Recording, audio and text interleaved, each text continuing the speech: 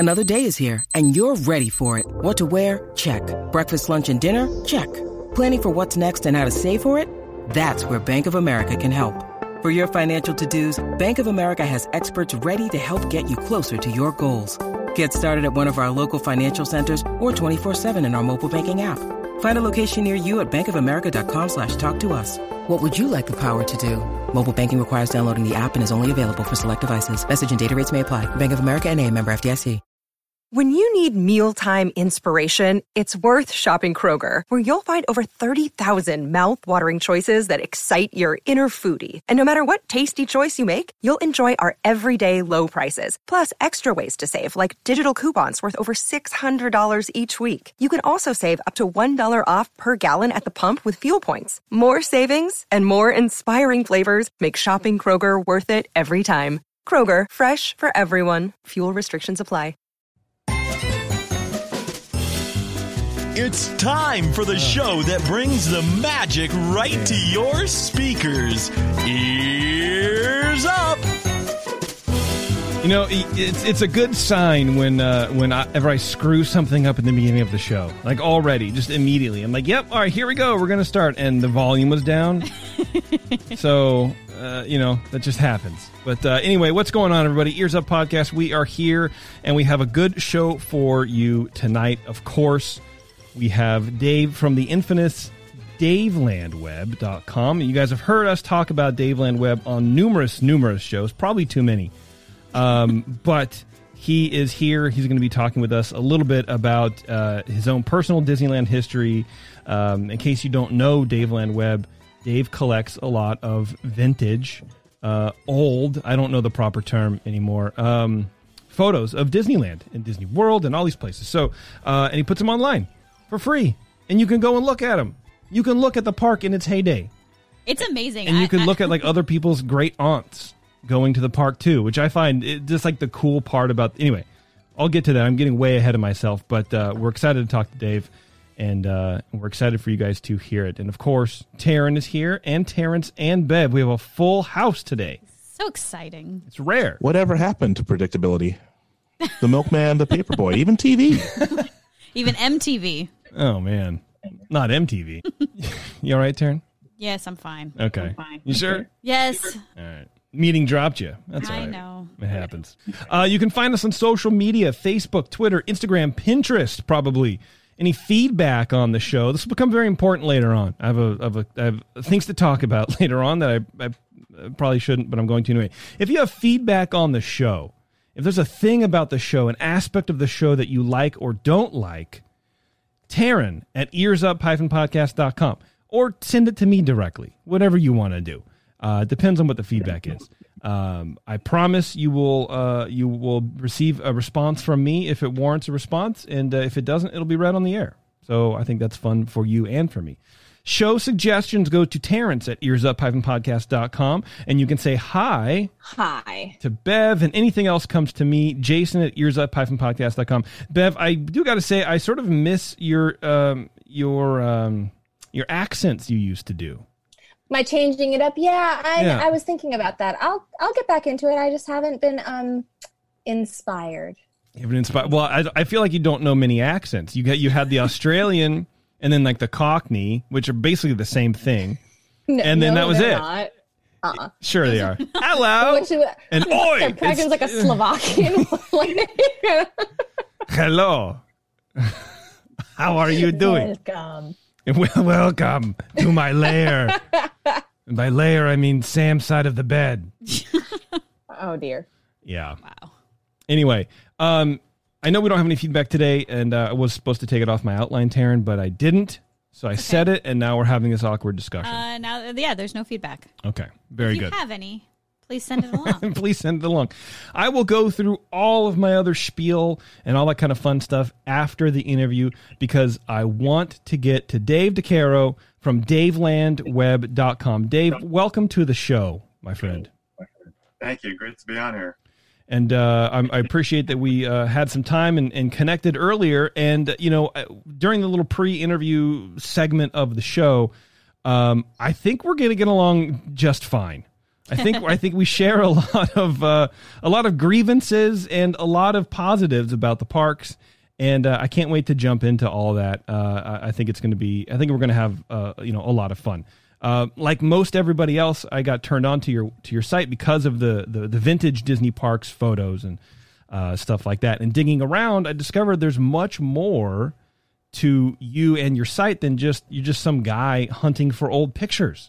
How did you get involved collecting what are essentially people's vacation photos for Disneyland, for the parks like that? How did you get started with that? I've been going to Disneyland since I was a little kid, but it wasn't until around 2004, 2005 that I started going an awful lot. And I don't remember how I found it, but there's a blog, and it's still up, but I don't think the guy updates it. Patrick, can't remember his last name, but it's called Matterhorn59.blogspot.com. He was like the original blogger of old Disneyland photos. Somehow I found it because I think I was researching something I'd seen at the park. I stumbled onto his blog, and it was like my first vintage Disneyland rabbit hole that I went down. I was scrolling through post after post, seeing these construction pictures, pictures of the early park, and I was like, oh my gosh, this is so cool. And then, like everything else, I always think, oh, I wonder if I could find some of these on eBay. Okay, sure. So that was how it started. Doing that search on eBay, I found a few pictures and thought, oh, okay, well, I'll have one page of Disneyland vintage pictures on my website. One page. Not one whole giant section split out into various subsections, categorized by year and attraction. It is crazy. Well, and I'm, OCD on my organizational stuff because I like to be able to find things easily.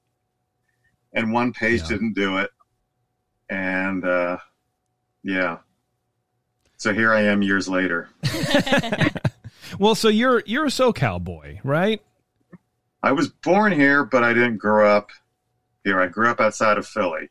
Oh, okay. And so that probably explains why you didn't really go to the parks as a kid. You came later in life to the Disneyland jacket. 1970. Mm-hmm. So I would have been 6. Okay. And then we'd come out to California every year. So maybe like every 3 or 4 years, we do a family trip to Disneyland because it was considered something special. Sure. It wasn't like today where you have the local residents that just kind of live there. I was going to say, you're using the past tense of it used to be something special. And I agree with you to a certain extent. I mean, it is... and this is the kind of stuff I really want to talk to you about, because if anybody that we've talked to on the show, aside from former cast members, I think you have a good take on the park's transitional phases, which is basically the entirety of the park's history. But you're used to looking at a lot of older photos, and then nowadays what the park has sort of become is it feels very different to me, and I'm not even that invested in the history, I guess, of it as you are. I mean, clearly you have all these photos on your site, which, by the way, if you guys are listening to this show and you're not driving, which who's driving anymore, I want you to go and pull up some of the photos and look at these photos with us, DaveLandWeb.com, and go to the Disneyland tab. They're shockingly amazing. I mean, I don't even know another way to describe it. Well, the sheer amount of photos in there and the span of years that they cross is incredible.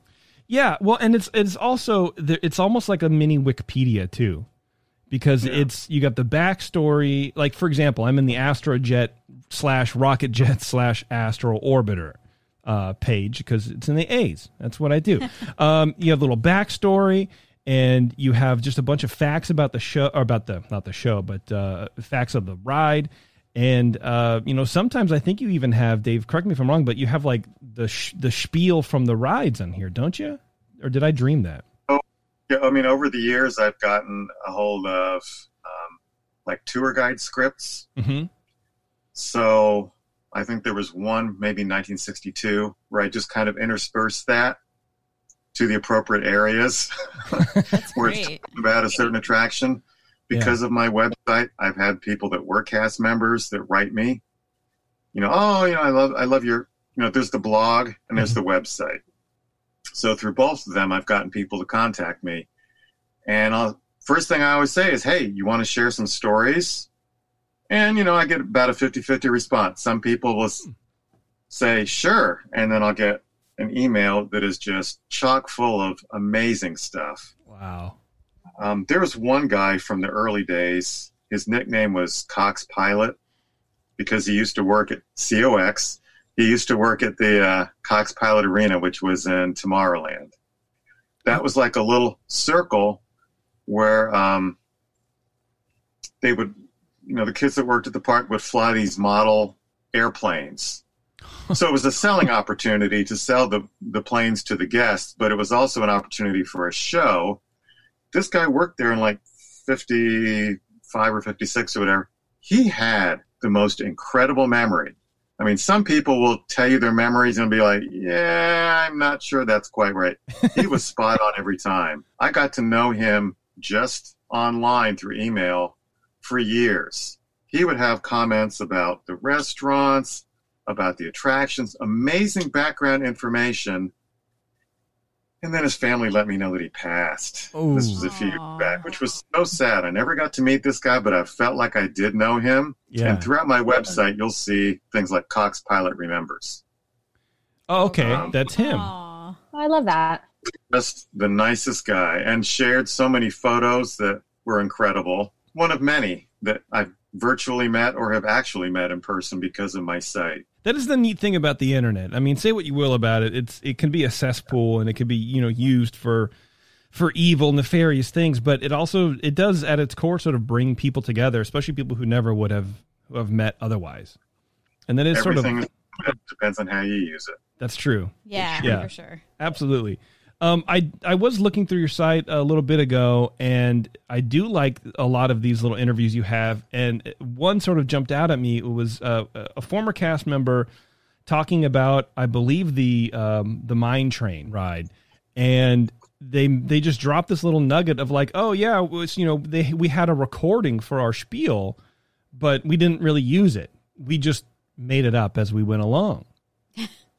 And I thought that was pretty amazing. I was like, that's something that I've never really heard. I mean, you heard that sort of like with the Jungle Cruise. If I could just imagine, a normal like retail workspace, like a Starbucks, it's like, well, he can do it. Why can't we at the Jungle Cruise make stuff up too? You know what I mean? But it's that kind of stuff. Even way back when the mine train was running, you still had Disneyland sort of being this, avant-garde is not the right term, but it is sort of theater troupey, like, we just need to put on a good show. Yeah. But now I don't think you can really do that. Can you imagine? It was less corporate. Yeah. You had more of an opportunity to do those kinds of things, and you could get away with it under the radar. Today, there is so much micromanaging, which again, I understand, because when you get to be that big, you have to worry about providing an identical customer service experience. You don't want anyone going off the script and offending somebody. There are so many different things you have to think about that back in the day. I don't know if I'm jumping ahead, but one thing I definitely want to talk about. Yeah. I had an opportunity to speak at Disneyland and for the cast members. I forget, it was at the TDA building or whatever, did a presentation. Okay. They were doing one on ladies of the 60s that worked at the park. And it was just incredible to hear these ladies talk about what it was like to work back in the day, things you don't even think about. So one lady talked about how for the Matterhorn, when she worked on it, parents would take their kids, like their babies, hand them to a cast member, go on the ride, and pick up their kid at the end of the ride. Wow. Amazing. That's amazing. That's amazing. And I think about that today. Oh my gosh. Jeez. I get the feeling that wasn't even like an advertised thing. It was just here's my baby. Yeah, they just did it. Wow. I think I would hand my kid off and go on the ride, and they'd be looking for me a few hours later. Yeah. I'll be in Carthay after the ride. But, sir, the ride it's this Matterhorn. What are you doing? Yeah, I know, but he's with you. He likes you. It's fine. And, you could get away with that kind of thing back then because you didn't have to worry about stuff as much. You didn't have to worry about your kid getting molested or things like that. Sure. Creepers. Yeah. The front gate, ladies were not permitted to work there. I can't remember. I think it was definitely after dark. It may have been like 6 o'clock. Women could not work at the entrance gate, and that was a protection thing for them. Walt did not want them being there after dark. He didn't feel that it was safe for them. See, and that's I think where you get into sort of the here's my thing, Dave. What I do is I come up with phrases and then I couch it by saying it's not really what I mean, because I do this for a living, so I should talk normally. But it's like juxtaposition, but it's not really juxtaposition of the statement you just said earlier and the statement there, where it's like, well, you didn't have to worry about your kid getting snatched from Disneyland, but as a woman, it wasn't safe for you to work past 6 at the front gate. It's a very they were trying to figure that stuff out too. It sounds like like what I chalked that up because they did say that pretty much came from Walt as an old school chivalry thing. Yeah. Mm-hmm. Okay. Now the one that really kind of made me cringe, and that I felt bad for the women that worked there at the time. It was policy that a woman could not be a lead. So let's say you're on the Peter Pan attraction. Yeah. The lead always had to be a male.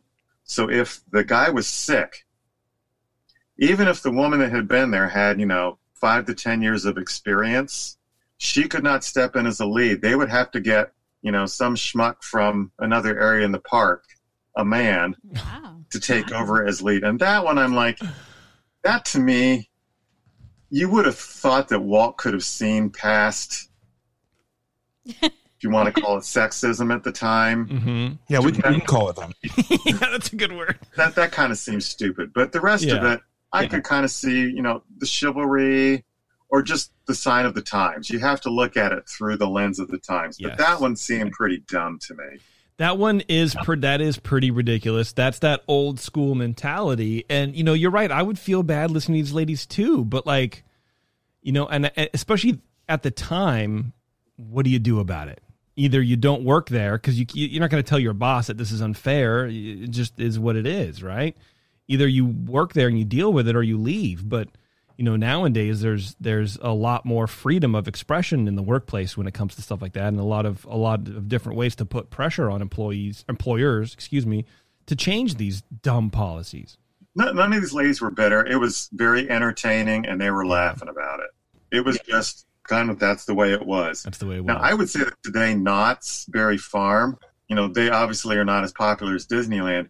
You can still find some elements of the unexpected there. I mean, they still have a stagecoach ride. Wow. Things like that at Disneyland. I think it's like the Pack Mule ride at Disneyland. Right. You could never have something like that today because of safety and regulations. And that's the kind of stuff that I miss, the unexpected. Okay, I see. Like maybe an element of danger, sort of. Like, this is not safe. Yeah, it's like riding the camel at the fair, at the county fair. Like, I don't really know. This giant animal who's been cooped up for 2 weeks in a train car. Yeah. My child on it for 5 minutes. But legally, I get it. I understand why they are the way that they are. Yeah, and you sort of have to. And it took me personally a long time on this show, as people can attest to, that it's, to just come to terms with that, because I want Disneyland to be what I want it to be. But that would, and again, you could look at the show for verification, that wouldn't make too much money if Disneyland was the way I wanted it to be. So, for on the one hand, it's like, okay, cool. We got Marvel now. That's great. But there's something comforting about looking through your site, honestly, and like looking at these old photos and seeing how Disneyland was. I mean, not even talking about the rides, but like the foliage and the tree sizes and all that kind of stuff. It's like driving down your childhood street 20 years later. The other day or a couple months ago, we drove down through the town I grew up in. It was like all these trees when I was living here had like sticks in the ground to hold them up because they were and now they're just overgrown and whatever. And it's just like, it's sort of weird displacement anxiety or something like that. But your site is really cool for that. When you go to the parks, do you sort of make those comparisons in your head because you've seen these photos, or do you just accept Disneyland for what it is and have a good time in the current space? Does that make sense? Well, as you and I discussed, it's been over 5 years since I've been in the park. Yeah. But previous to that, when I used to go, I was always comparing. I don't buy as many slides, the vintage slides, as I used to. But when I do now, it's because I'm trying to fill in a gap in my collection, whether it's a view that I don't have yet.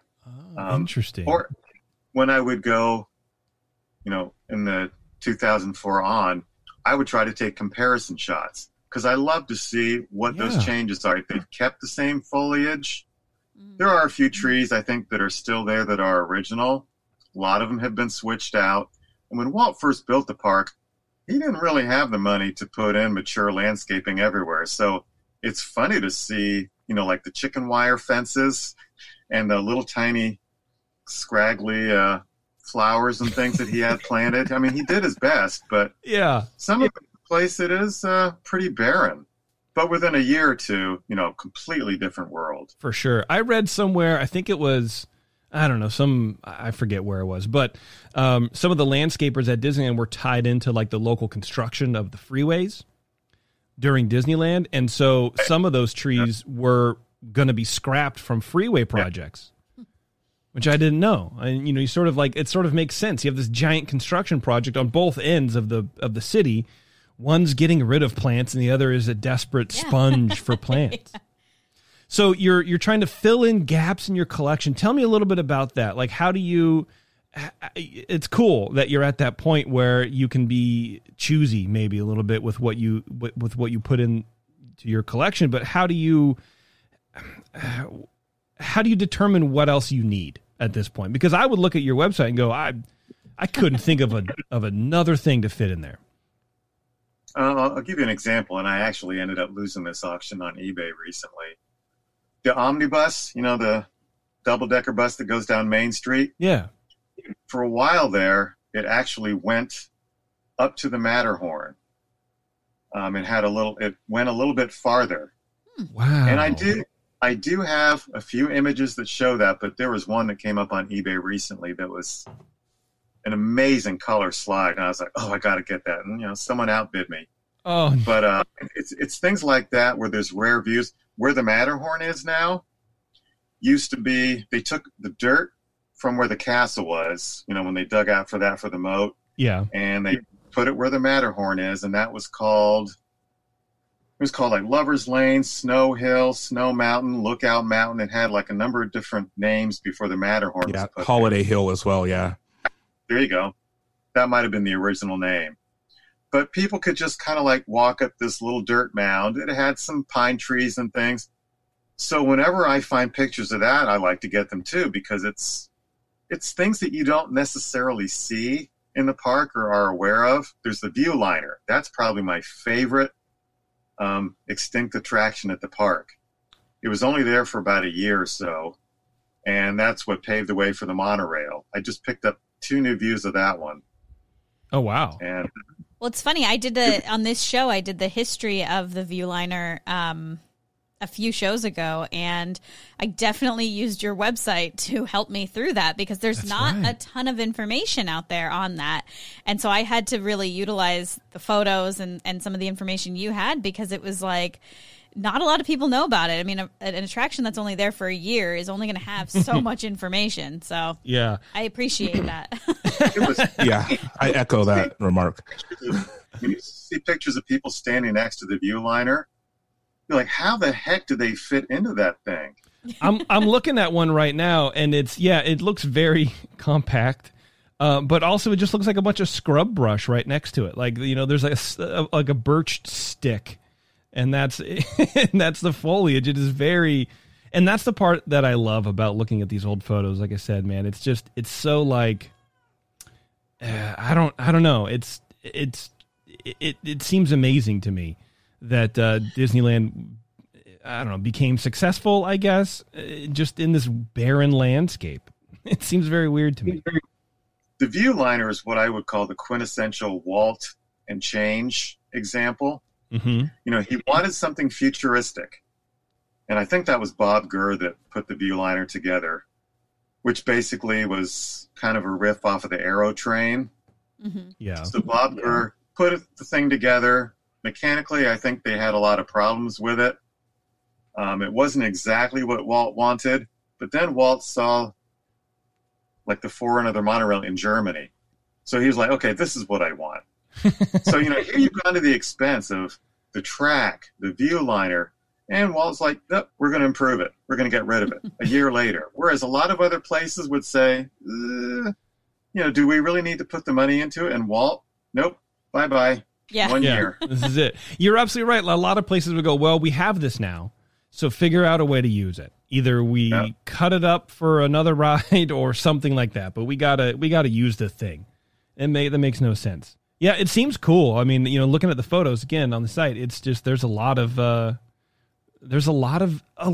photos of the ride that was around for a year. That's probably one of the maybe what you would guess maybe the one of the least known about rides. Probably, yeah. I think it is the shortest attraction. The circus may have lasted shorter, but I think that the Viewliner was probably the shortest attraction at the park that was there because it was completely removed. It wasn't like the motorboats, which kind of morphed into different things. Mm-hmm. Right. The Viewliner was just gone. And then I had the thrill of talking to Julie Nixon Eisenhower, who was the first official passenger on the monorail. Wow. And that thing, I mean, when you talk to Bob Gurr, too, that thing was catching on fire right before the Nixon family got on there for the inaugural ride. Oh, geez. So they were able to make the whole thing work. Yeah. I mean, behind the scenes and just the ingenuity, how fast things were done. Today a new attraction could take 5 years to get the dang thing done. Sure. A year. Yeah. He just snaps his fingers and things happen. Well, and to I imagine they were up front with the Secret Service and her people and all that. It's like, this thing is catching on fire. But maybe not. Maybe he's like, no, we got it. Let's not say a word. Everything will be fine. And if not, we have insurance. I don't really... Well, and since we're talking about the Viewliner, I also think it's really cool that on your website that you not only have the photos of the Disneyland Viewliner, but also because of the history of it and kind of where it came from, you also have, it looks like photos of the Las Vegas Aerotrain, which is what it was based off of, which I find really helpful. I think it debuted in Chicago. There was a Powerama exhibit or something like that, or Motorama. And I think that's where the Aerotrain debuted, and maybe that's what inspired Walt. Mm. But it definitely, when you look at the design of the two, they're kindred sisters or whatever you want to call it. But man, the one at the park, that thing was tiny. Yeah. Yeah. It ran right alongside the railroad at certain junctures too. Oh, yeah. You know what? Yes, there is a photo in here of those two side by side. Which is so hilarious because you see this tiny little Viewliner, and then the train, which is a scaled version of a regular train, looks gigantic next to it. It really does. And it looks like to tip over. Yeah, well, you know what? And we're talking a little bit about how the parks are sort of just printing money now and making it into sort of this money generating machine. But stuff like this. And this is something that we've lamented when we went to Epcot several years ago, and our friend Jeremy at SpectraRadio.us, of course, laments even now where there's no good merch, it feels like. And I feel like some of this stuff they could make merch out of and sell, like a scale model of the train or T-shirt or something. Here's why they don't. The theory, what they want to do is they want to put stuff on the shelves and they want it to sell right away. So that's why they put the plush, the cheap T-shirts, all that kind of crap, because it goes. The collectible stuff takes time. So that means it's going to sit on the shelf. It's at a higher price point. The collectible stuff, even though they do it every now and then, they don't like that because it takes too long. That's why you don't see as many collectibles. Back in the 50th anniversary, the collectors were out looking for that stuff. It was hot. But have you ever heard of Bob? It's either Olszewski or Olszewski, I think is how you pronounce it. No. Right around the 50th anniversary, he started putting out a model of Disneyland. So it was every so many months, he would release, I think it was an N scale or Z scale or whatever, of the entire park. And the first part that he focused on was Main Street. So he would put out the castle one month. Then he would put out Central Plaza, then the Main Street Cinema. Okay. And the park, it was a love-hate relationship because even though the stuff eventually sold, it stayed on the shelf too long. And he told me that, he was kind of nervous about whether they would actually finish the first Main Street collection. Yeah. Whether the park would. And, sure, he did get the Main Street thing. Then he started on Fantasyland, and then it petered out, and the park just kind of let it go. Man. They didn't want to put the money into creating this stuff, knowing that it would sit and sit. Even though it eventually gets sold, you don't want to have inventory. Yeah, if you can have the turnover and sell, 100 or thousands of Mickey Mouse plush toys, you're going to go with that as opposed to a $200 collectible. Yeah. Yeah. I wonder I think now it's different, though. I mean, now people are wanting to throw money at that park for the last couple of years. I mean, they had that art store in downtown Disney, but I guess it's not there anymore. So there's that. Yeah. I mean, I guess you have a point. I think people like to look at that stuff, but only you buy it. Yeah, well, if you let me, I buy consumer, it. The typical profile of the Disney person, they don't buy that stuff. It's the diehards like me or like you, or the ones that know the history. It's not enough to support that stuff, unfortunately. So you hear that, everybody? If you see cool stuff, buy it. You got to buy this stuff. Yeah, I mean that's a good point. The place for that stuff goes is eBay. Yes, because what happens is when people do discover it, it's usually about a year or two after it's been discontinued. There was, at the end of the Haunted Mansion ride, those, what do you call them, the sconces with the hands that have the, okay. Yeah. Disney did replicas of those. Oh, my God. And I think when they first sold them, they might have been selling them for like $75 or $100. Wow. A few years later, you could have gotten like $600, $700, $800 for those. Because by the time the diehards find out about them, they're sold out. Wow! Can you imagine? Can you imagine that flip? Oof. Throw 75 into 800. Yeah, that's awesome. Better than stonks, man. Forget Dogecoin, sconce coin, man. Let's do it. Yeah, I see what you're saying because a few years back we sort of got into the Nightmare Before Christmas holiday villages that were put out by I want to say Hallmark. Hawthorne, thank you. Yeah. And they're not cheap. I mean, they're not super pricey, but they're a couple $100s, and and some of the more or the lesser known ones are even more. And they had a train at one point that's like $800 on eBay. I'm like, there's no way. Like, I like toys, but I don't know. I like paying my mortgage a little bit better. But yeah, that aftermarket is nutty. It very much is. The other thing that Disney has to go through when they do those high-end collectibles from the past, you got the diehards are like, oh, you didn't get the color of that right. Oh, you didn't include this or this. So, a T-shirt, you're going to sell it, and that's the end of it. But some of these diehard things, I would go to pick up those Olszewski collectibles at the park, and they would have lines of people. But when you would listen to the complaints about what was left out on those things, or they didn't get this right or that right, it's like, oh my gosh, people, are you kidding me? I feel like Dave listens to our show. He listens to me talk, because that's exactly what I would do. I would still buy the thing, but I would be handing my card going, well, I really wanted the the horse tie-up thing in the front. Like, I really wanted that, the original color, but it's fine. Oh, sign here? Okay. Yeah, and then another thing I really wanted to, and they're ushering me out the store. Yeah, the poor cast member doesn't care. Yeah, two men in white coats with an oversized butterfly net are chasing me. And I'm like, but I just wanted the sidewalk to be a little darker in this one square. And if you're selling something for $150 or more, the typical Disney person that goes to the park that's buying it, their expectations go crazy. Oh, yeah. They don't want any paint flecks. They want everything perfect. I mean, there would be backup lines of people taking the stuff out of the boxes, inspecting them. And if it wasn't right, the poor cast member would have to find another one that was I mean, those cast members, they can't pay those people enough. I feel so bad for them. They really can't. Yeah. They really cannot. And they have to do it with a smile or they're going to get a card written back. I can't, probably in one hand, I could count the amount of bad cast member experiences that I've had there. Same. For sure. It's incredible.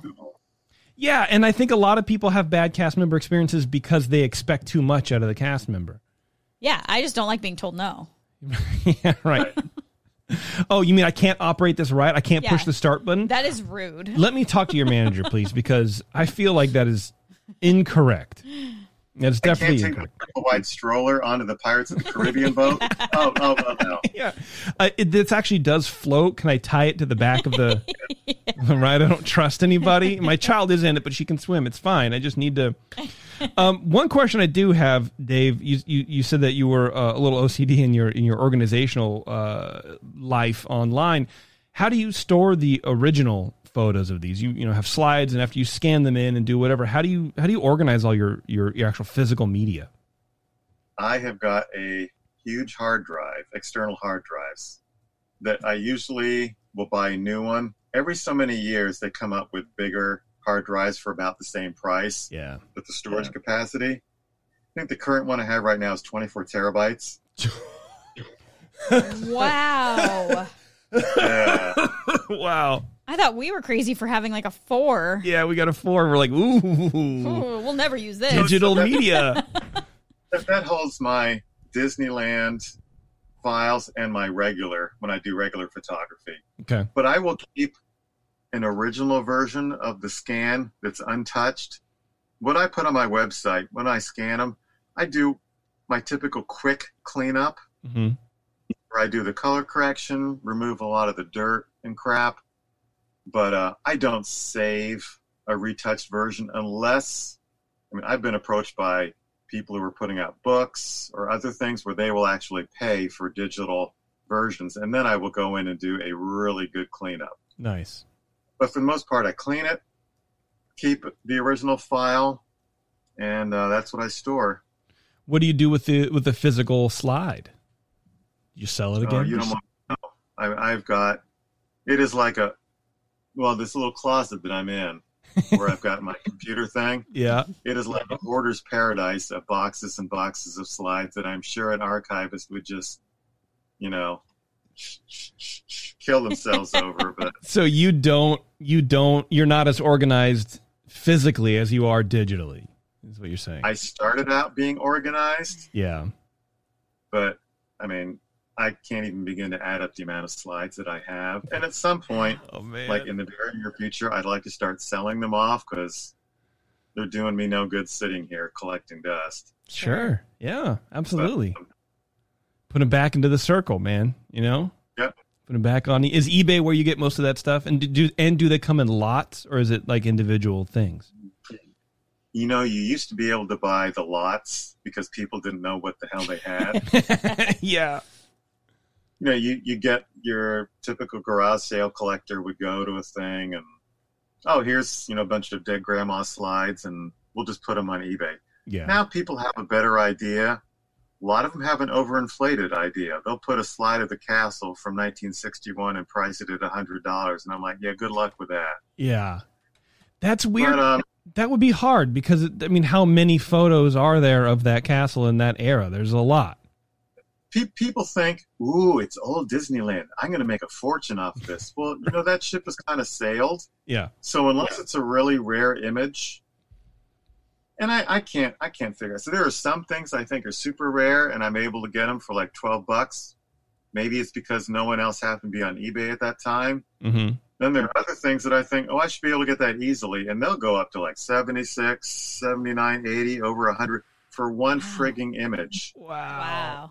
What if you don't mind my asking, what's the most you've spent on a photo for the website?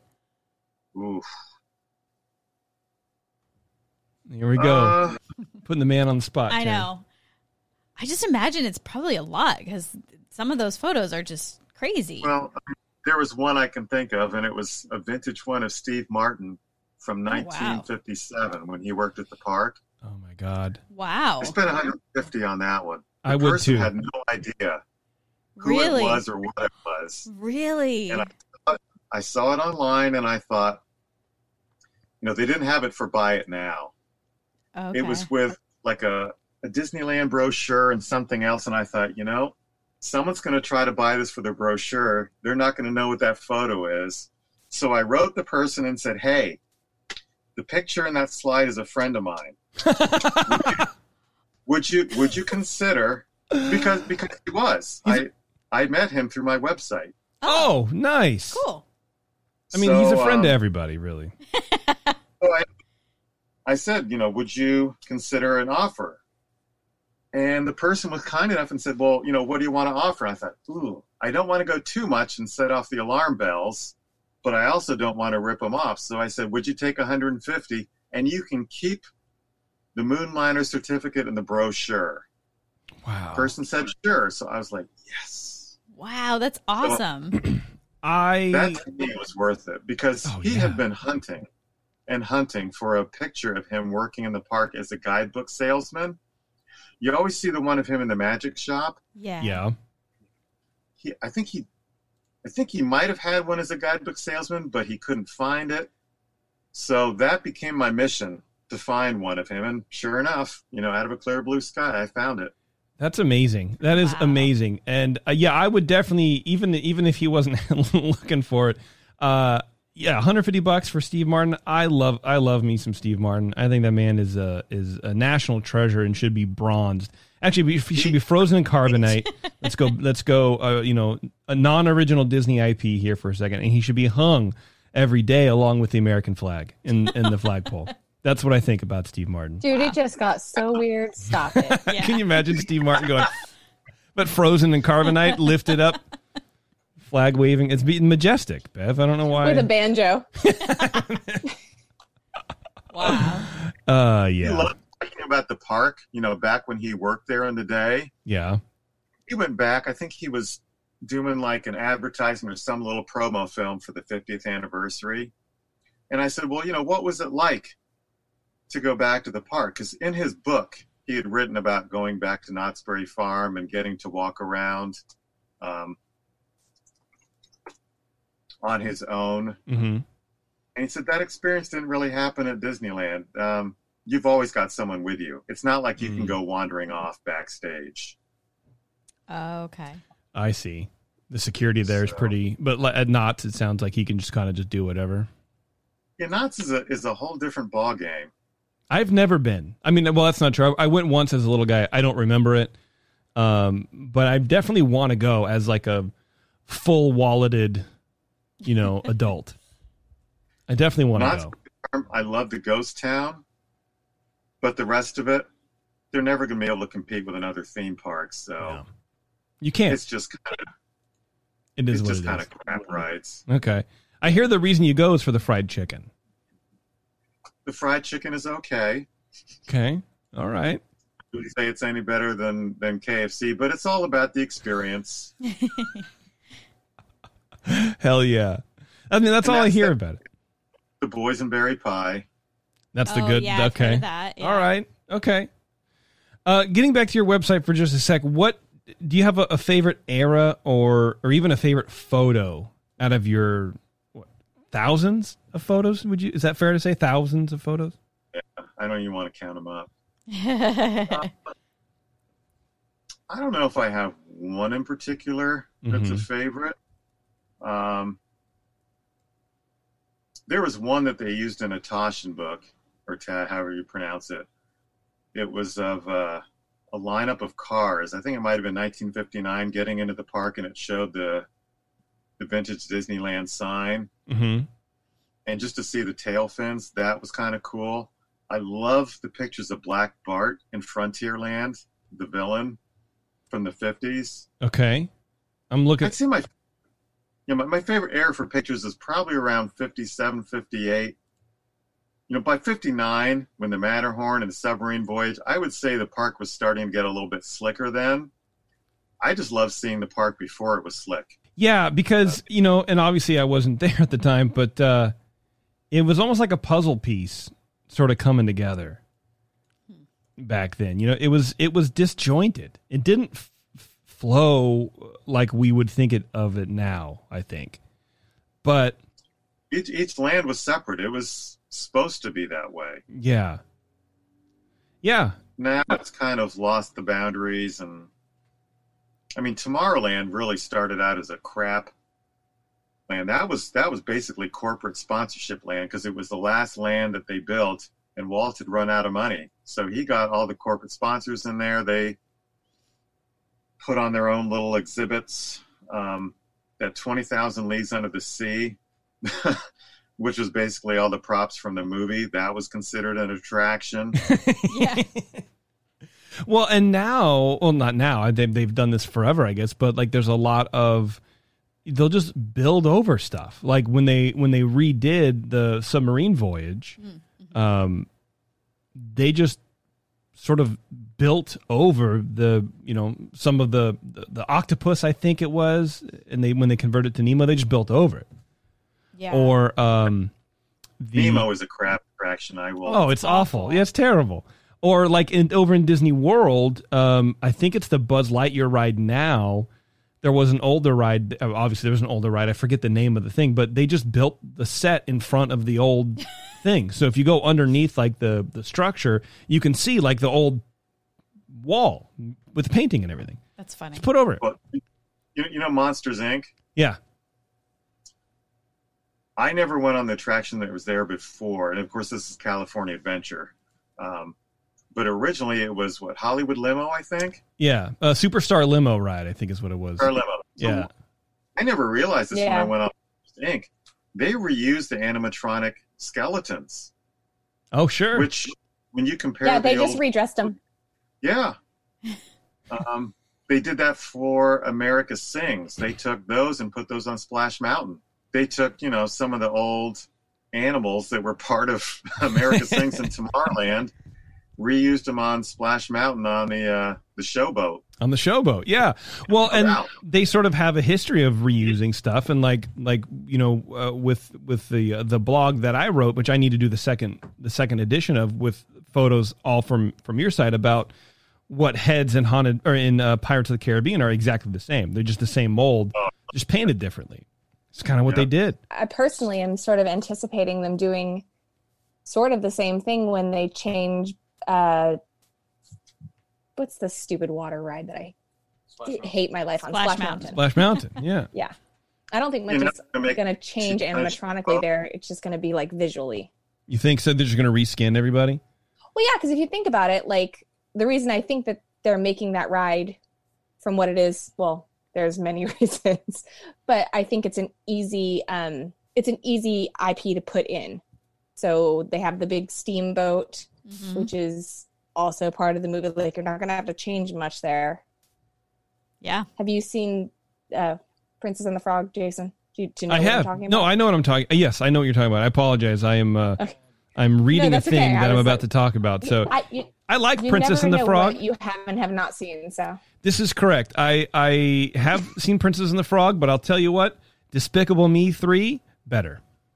I just watched that for the first time today. Yeah. Despicable Me, honestly, it's a good series. Despicable Me 3 was really good with Trey Parker as the villain. It's funny. The kid from the 80s. That was so good. That was Trey Parker. I had no idea. I mean, it sounded like, oh, yeah, this voice, I've grown up with this voice.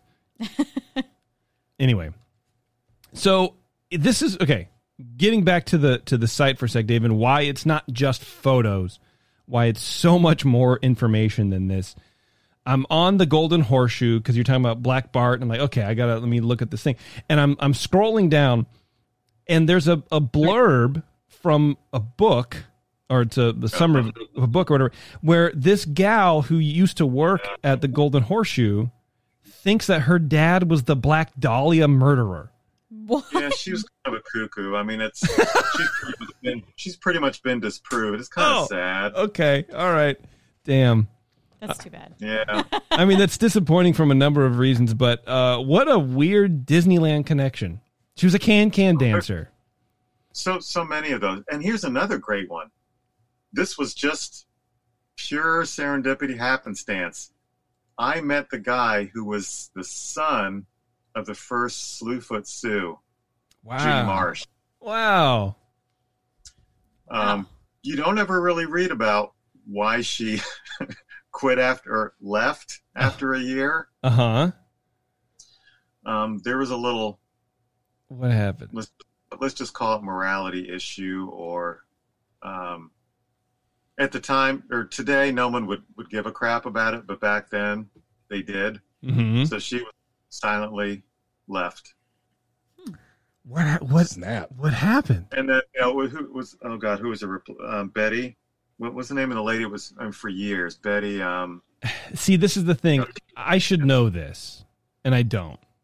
I should know this too because it's on my damn website. Well, yeah, you should know more than I do. You should feel worse than I do right now. You also have 7 billion photos on there, so we're going to give you this one. You're good. Betty is she's a legend. Betty Taylor? Betty Taylor. I think that's right. Good job, Taryn. I looked it up. I'm of course you did. Smart. For sure. Well, what was the morality? I mean, you don't want to go into it? Yeah, I don't. Okay, that's fair. I don't know for. Well, I mean, I know her son doesn't really want that out there. Okay, fair enough. But I will say it's not a big deal. We can probably infer a lot, especially from back then to now. Yeah, with pregnancy or anything like that, but just one of those things that back in the day it would have been considered something very dark, very taboo, and yeah, I got you. Do you get a lot of people like emailing in saying, "Hey, this is like my great uncle Milton or whatever"? Like I just happened to see, and that's really cool because you do have a lot of it's like family, just random people in there. Every now and then I do. There was one, and God, I feel guilty about this one. His mom, she was on the, she was like a spokesperson for the Crane Bathroom of Tomorrow back in the 50s, and I had have a beautiful color shot of her. Yeah. He and his sister came out here and I interviewed them. This was years ago. Oh, wow. My gosh, they were so generous. I scanned a lot of stuff. I've got all the notes. I still got to put it together and post this stuff. I mean, because this isn't my job. Right. Sure. But it's one of those things that here years later, I haven't put it out there. It's so much great information. I met the people. Their father was in the band that played at the Carnation Plaza Gardens. Gosh, his name escapes me now. Anyway, he played there in like the 60s, and they had total free run of the park. So, oh my God, I loved hearing their stories. Oh. Wow. They were super. I got to go to the park with them. This was right before they ripped out the Carnation Plaza Gardens. Yeah. And put in the Fantasy Fair. Yeah. So, I don't know if you know Tony Baxter very well, but not at all. I mean, just by reputation. Here I am with the son and the daughter. What was it? The what brothers? My memory's just gone down the toilet during the pandemic.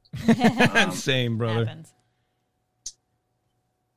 Whatever. They were brothers that had a band that played at the Plaza Gardens all the time. Here I am with the kids. One of my friends that we were walking the park with knew Tony Baxter. He went over and told Tony, who was right nearby, checking out the Plaza Gardens before it got ripped out, and said, "Hey, we've got the son of so-and-so." He couldn't even come over and say hello. Oof. Wow. That was kind of BS. Yeah. But, I mean, I've heard some things, but it's not my place to, I don't know. Who knows? But I've met the guy and I have my opinions on him. Yep. Okay. All right. All right. No, I would love. We've tried to book him a few times, but it's screaming into a void at that point. Especially with a lot of the big name guys, which I get. I don't understand how I would make a guess that if Tony Baxter got on your show, he would tell the same 5 stories that he tells. Yes, and true. To be honest with you, I'm a little afraid of that. I would be a little nervous about that because it's like, okay, what do you want to rip into? Because we had Rolly Crump on. And the mistake I made with that interview was basically using his book as like a template for the interview because I assumed that's what he would want to do. And I think he just got bored and was like, "I'm tired. I got to go." Or he kept saying, it's all in my book. This is my book. It's in my book. And I'm like, I think I'm blowing this. I mean, shoot. See, now I got to go back and edit that out. But yeah, so I would definitely be concerned about that. Honestly, it's like, how many other people know this story? But also, he's been interviewed hundreds of times over the last 20 years. He probably's told everything. It's just like, what section of my brain should I wring out for you guys into the microphone? Yeah, some of them just get used to trotting out the same stories because they're the ones that the corporation approve of. Yeah. I mean, the interesting stuff he might actually know and be able to tell, he probably wouldn't. Sure. Yes. Right. Now, Bob Gurr, God, I haven't seen him in years, but he's like a verbal diarrhea. He'll say anything. I would love to talk to Bob Gurr too. He's another guy you reach out to, but yeah, I know. Bucket list. Bucket list. Dude, I don't know what kind of shape he's in these days because, he's got to be up there. He's up there for sure. But in the days that I talked to him, he was just, I sat down next to him at dinner one time, and the guy, it just blew my mind. I, of course, in my brain was trying, oh my God, I got to write this down, put this on my website. The guy was so smart. You just record everything. The mechanics of the monorail, of the Viewliner, the Utopia vehicles. Yeah. There was the whole thing where they replaced the monorail. God, when was that? They did a complete revamp, and it was like monorail. Was it like up to number 10 or number 12 now? Mm-hmm. When they first brought out the new vehicles, which were built, I think, in Canada or someplace else, they didn't fit on the track. Oh, no. And what Bob Gurr told me is that these dumbasses, instead of talking to him, who did the original design, mm-hmm. He knew all the stuff that had to be adjusted and shimmied, what worked and what didn't work. This place in Canada based it on, incorrect drawings, or they didn't know all the things. And boy, Yikes. Disney had to put in a lot of money to make these vehicles that they purchased fit and work correctly. They didn't stay on the track right. God. They didn't design them with air conditioning, and the windows weren't. People would just like boil up on this new monorail. So that thing was a complete PR catastrophe. It sounds like Yikes. it. And to hear Bob Gurr talk about it, that guy, he was sharp as a tack at that time. They should have listened to him. Yeah, 100%. Absolutely. And, it's funny you mentioned like the, kind of shape of the river. Like, Rolly was having some hearing problems, so his wife was translating basically what we said back to him, which was a very hard interview. That was tough. I don't pat myself on the back more ever, but I was pretty happy with how things were going with there. But he's one of those guys that I would love to have talked to 5 years previously, because he's such great shape now, from what I understand. Yeah, I can imagine. This was a couple years ago too, so I can imagine he's not doing well. But I don't know if you read his book. I have not read it. The only thing I have was the exhibit, which I thought was incredible. His book is cute as hell. I highly recommend reading it, because he tells just the most amazing stories. This man he rode his motorcycle in to drop off a date at the secretary, desk or whatever, like in the building. He rode his motorbike in the building and then just left. It's like, oh, that's just Rolly being Rolly. He had this swagger, and it's like it still came through, even though it was, sort of a game of telephone. And it's just like that's one of the guys that I would really love to sit down and have a drink with and talk to a little bit, because he just didn't care. He cared, but he was good at it. But he had a different. Because under Walt, I think he could have really had a great place in the park. But once Walt died, he was just too wacky and too creative for the corporate people there, and they didn't know what to do. And no, and then what a waste. Yeah, exactly. And they were going to bring back some of his, artworks and stuff for the Haunted Mansion, revamp or whatever, and then that got nixed. And it's just I feel bad for the guy's career, because he has brilliant stuff. Mm-hmm. I'm telling you, if the parks made, I know we already covered this rant, but if the parks made like that dripping wax man guy as a figure, thousands of dollars would be. It's like that's the kind of stuff people look for. People get tattoos of that stuff. It's true. That one chair where the night is on the Haunted Mansion, that's about the only thing that's really stands out is, oh, wow, now there's Rolly. I'll have to look at that. I'm pretty sure that was his design. If you look at it, it's kind of got like a face in the seat back. Yep. Okay. Yeah. All right. We'll be right back on Ears Up.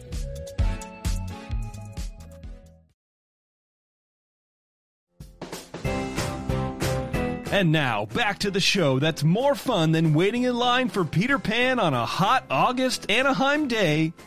Ears Up. Dave, I do want to get to, he's sort of been just, I don't know, I feel like we've been catching up. Like we haven't seen each other in 5 years, and so we're just catching up. So I've been having a great time. But I do want to talk a little bit about some of the other aspects of your website, because you're not just Disneyland guy. You have like actual photography. Is that what you do for a real job, for lack of a better term? That's a side gig for me. That's a passion. Side gig. You love photography. Your photos are great. I love photography. And, you know, the parks, back when I used to go all the time, which was up until 2016, those parks are amazing playgrounds for so many different kinds of photographs that you can take. I mean, that, I would say, is where I really learned to increase my photo knowledge of how to take good pictures in the park. You got the dark rides where things are super dark, so you have to learn how to work with the low light.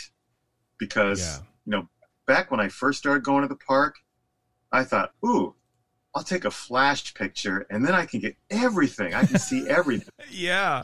I've sat behind you in rides, I'm sure. Right. You probably did. And, you know, I got cursed out by people. And I didn't really understand because I thought, oh, well, you know, I'm getting great pictures. But then, you know, when you use a flash, you take away the lighting effects. Yeah. So I think it was around maybe 2008, 2009 when I stopped using the flash and used existing lighting. And then you can actually kind of capture what you would experience on the ride and not have people pissed off at you too. Yeah, exactly. Because yes, you're absolutely right. The ride is lit specifically so you could see from your angle what they want you to see. They don't want you to see the studs. When it breaks down and you have to walk off. Yes, that happened to me on Indy. Yes, that happens all the time on that one. So when they do that and they turn the lights on, what a Debbie Downer it is to see the ride in the light. It's like, ooh. Yeah. First of all, it looks dirty. Yeah. And you see that, you know, it's basically a lot of just flat paint and special effects that are pretty low tech. But man, when you put the lights on and it's just magical. Yeah, like the lava bubbles, you know, in the throne room or whatever, they're like blown plastic. It's like you know, like semi tan or almost opaque, sort of like blow form plastic with like a light underneath, and then you have fog coming over it. But I got to walk up the Haunted Mansion, and that was a thrill. Oh God, yeah. I don't want to tell you, you know, but Terrence and I got a backstage tour once, and we got to see some things that I can't talk about. But I will say that there is a condom dispenser in the cast member bathroom of Haunted Mansion, and that's all I'm going to say about that. If I had 25 cents, you better believe I would have bought one of those things, man. You just tack it right up on the wall like a friggin' raccoon tail. Here you go. This is my hat. It's made entirely of condoms from the bathroom of Haunted Mansion. You can make money off of that. Yeah, definitely. Wow. Definitely. Well, I'm sad that you don't go to the park anymore.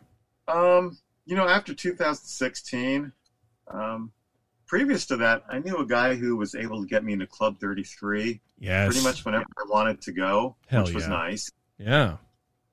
And then he quit the club just because of changes there and how he wasn't treated, and everything it just seemed like the park was all about the cash register. Yeah. And I just kind of got disenchanted, and I thought, you know, I'm not going to be one of those people that annoys me where I complain about, you know, I'm just going to stop going, and I can spend my money, and, you know, maybe I can't go see the Grand Canyon diorama, but I should go see the Grand Canyon. So I started traveling to other places.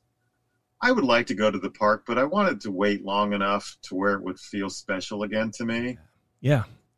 I had gone so much over the years, I think I got really burned out to where instead of being able to go there and just enjoy it, it just became a chore to me.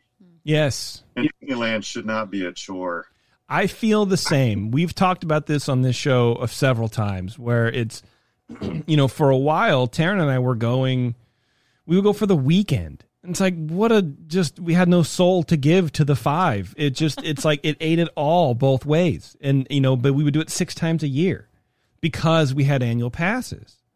And then so you work that out in your head and you go, okay, well, the 5th time's free. Well, then we got to go 4 more times this year to really just stick it to the mouse. But yeah, then it became a chore. And especially with the show, it became a job and it just kind of stunk until we stopped going.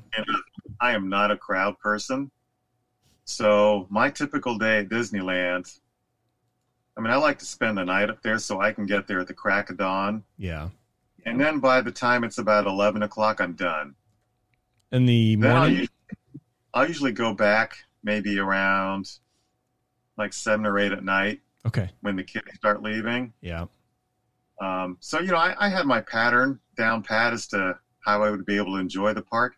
And then I also spoiled myself. There are maybe 6, 7, 8 times that I went to the park in the last few years, and I did the VIP experience. Ooh, and once you experience the park that way, it is hard to go back. Yeah, dude, I know. It's like seeing a concert backstage. You're like, well, I can never go out there with the plebes again. I got to sit. Exactly. You know? And, you know, it's not that you're being snobby, but when you're able to walk onto a ride, not have any wait, the amount of rides we went into for the 6 hours or whatever I was there. Oh, man. It was incredible. Oh. Incredible.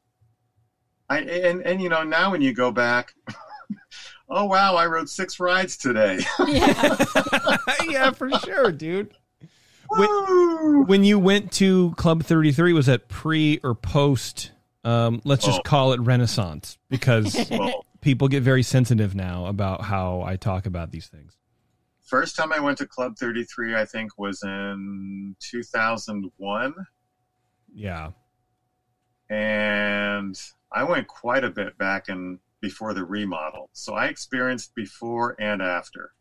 And I'll leave it at that. And I will say as much as you want me to say about my opinion. Brother, I want you to as the kids say, go off, King. We had the pleasure of doing both as well. You know, Bev, Terrence, if you guys are gonna laugh, I need to hear it. Okay? I need some positivity. I need some these are all muted. Yeah,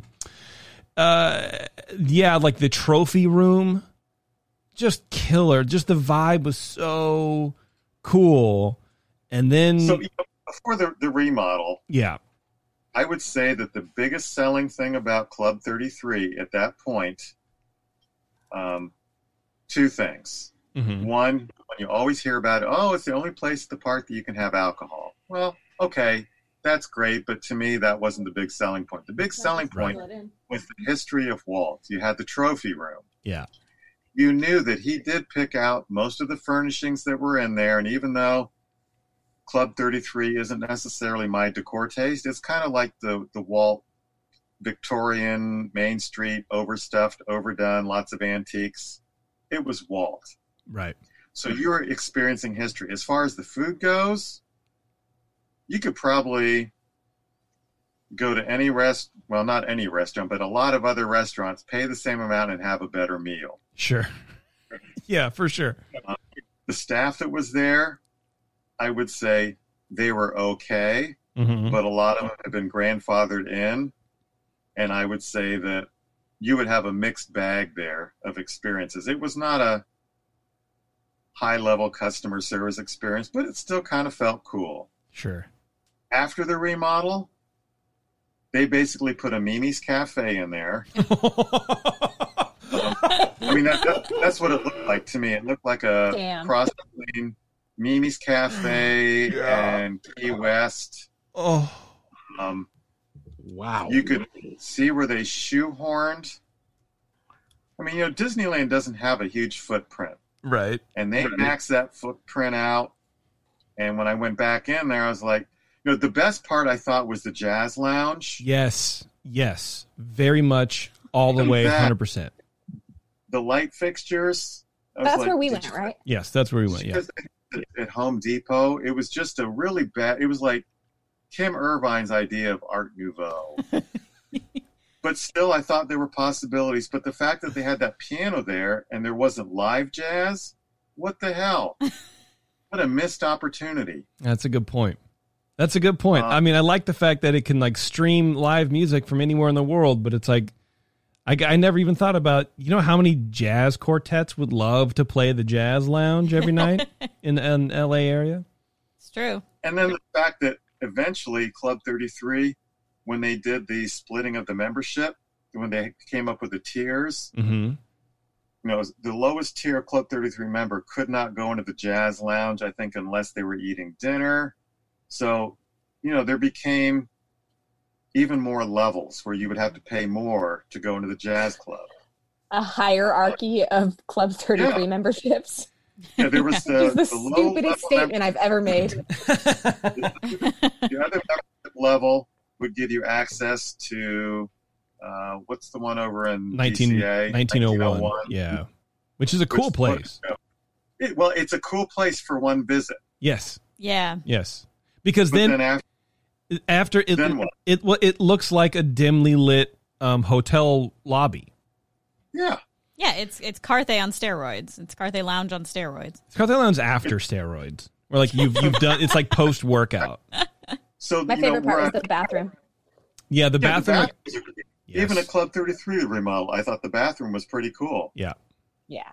I mean, honestly, it's been my dream to be a Club 33 member, even though we make nowhere near enough money to do so, but it would just be fun to do the thing, right? And, but then I went to the jazz club because like you, I was like lucky enough to get an invite. And I'm like, I would just go here. I don't want to eat in the dining room because it is very like bone white and gold. And it's like something out of Trump Plaza or something. I'm like, I don't need this. I don't need a Chateaubriand. I just want 15 absinthe drinks and the paintings to come alive. But see, they don't want people sitting around there. Right. Because they're making money that way. So I think it was the second to last time I was in the jazz club, and this is what really turned me off about it. I was sitting with a large group of people, and I think this was the same night I was with a guy that was a member who was no longer a member. Okay. We were sitting in the jazz club before our dinner. So we were actually, going to buy our dinner and spend out the ass for another. Who's the chef now? That is the chef for all the restaurants? I forget his name, man. I want to say Andrew Sutton. There you go. Wolfgang Puck. Yeah. Emerald Lagasse. So you can get the same menu at all these places. But anyway, we're in the lounge. We had our drinks, and they had the little thing of nuts or whatever that you'd be eating. Yeah. We were still had the nut dish or whatever, and I think someone had picked it up to take it with us so that they could finish the nuts. Sure. A cast member that worked in there took the dish, put them in a napkin because they were afraid that someone might take the dish. At the prices you're charging for a Club 33 membership, if you can't afford a bleeping nut dish, that to me was just like, how rude. Yeah. Are you kidding me? Are you pinching pennies that much? The insinuation is pretty gnarly. It was pretty, and I hate to use the overly word term these days, but it was pretty offensive. Yeah. We all got a good chuckle. Ooh, don't want to lose that nut dish. Wow. I mean, to be fair, I took the paper coasters that said Club 33. Oh, sure. You got to do that. Yeah, but it's a paper coaster. That's what they're there for. I mean, look, I took the drink stirrer with the old Club 33 logo on it. Like I took tampons from the bathroom that weren't right. They didn't even say Club 33. They weren't even branded. That's right. You did. I think they charge, and of course I'm out of touch because I haven't really talked to anyone about this for years, but back then I think it was $40,000 initially for a membership? And then your dues every year annually, I think, were maybe like $5,000 to $7,000 a year, which did not cover your meals. No, it just gets you in the door. So if you're charging that much, and you can't afford to let some toilet paper or a napkin or a nut dish go out the door, you need to look at your business model. They should be handing everybody who leaves a nut dish. Here's your nut dish. Thank you for coming. Have a good day. Don't break it on the teacups because you don't get another one. Absolutely. It doesn't include your park tickets either, does it? Or did it include a pass? It used to. So back in the day when I was using my friend's membership, when I had dinner at Club 33, that included the ability to park at the Grand Californian, and I think I got 2 passes into the park, or however many people we were having at dinner, they could get a free pass into the park. Well, when they split off into the different levels of membership, did not include passes to the park. I think the members were given a limited amount. So, yeah, they just got really super cheap. That's a shame. It really is. I mean, because it is a cool thing, but, I don't know, man. It's only get us the last dollar that you spent. And I think that's a really sad way to feel about Disneyland. Yeah, that kind of depressed me now. Because you're right. My friend didn't want to let his membership go because, let's just say he decided to take a year off.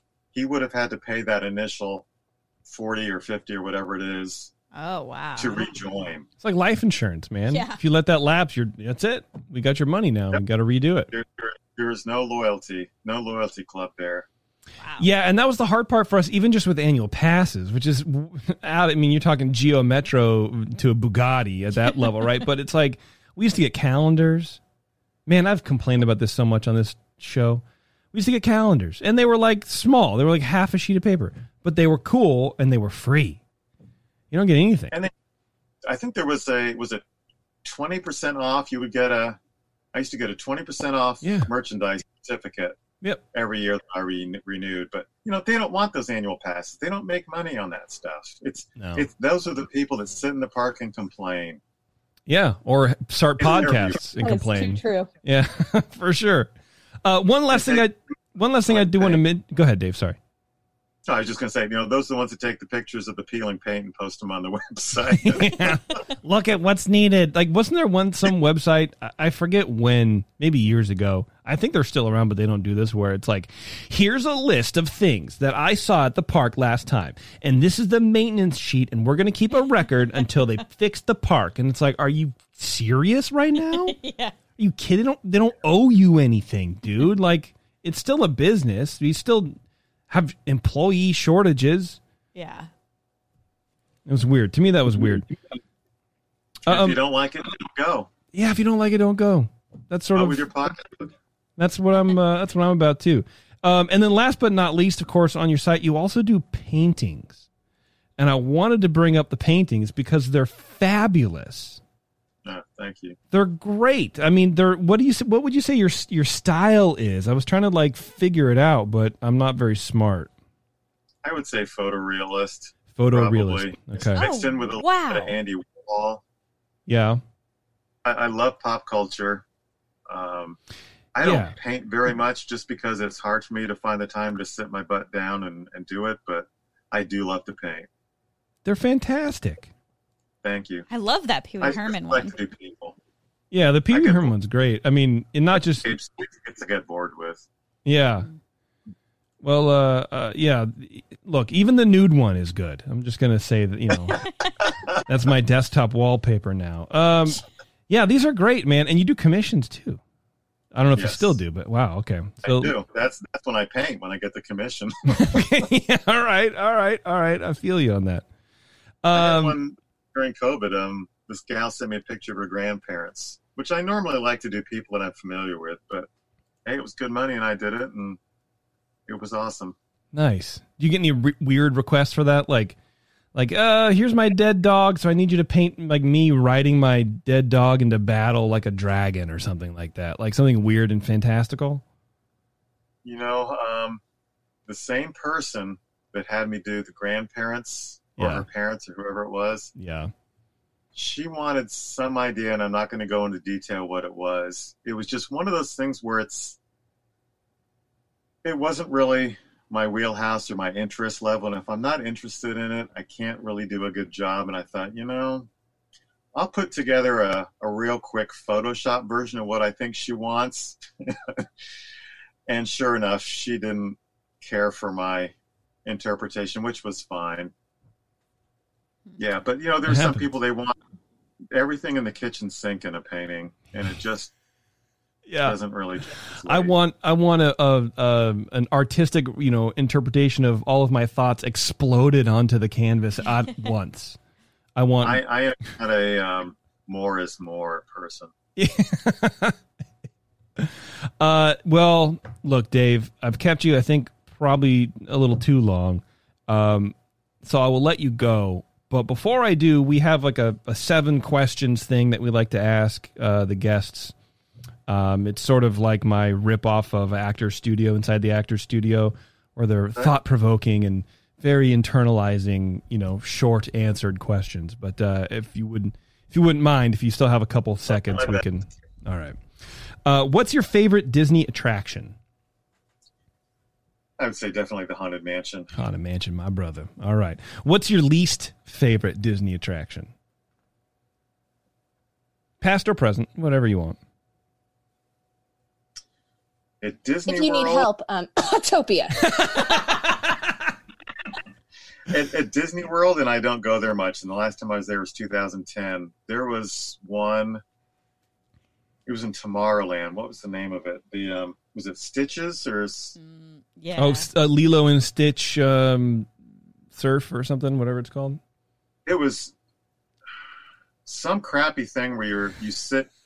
It probably was once like a Rocket to the Moon type thing where you sit in a seat and Stitches escaped. Oh my God, that was a piece of shit. Thanks, that one just stands out in my brain. At Disneyland, Nemo's probably, that one is just a complete turd. Yeah. Small World. That one, I just can't get that song out of my brain when I ride through it. So It's not my favorite. But I do appreciate the whole Mary Blair Rolly Crump thing on it. But it's not my favorite to go on.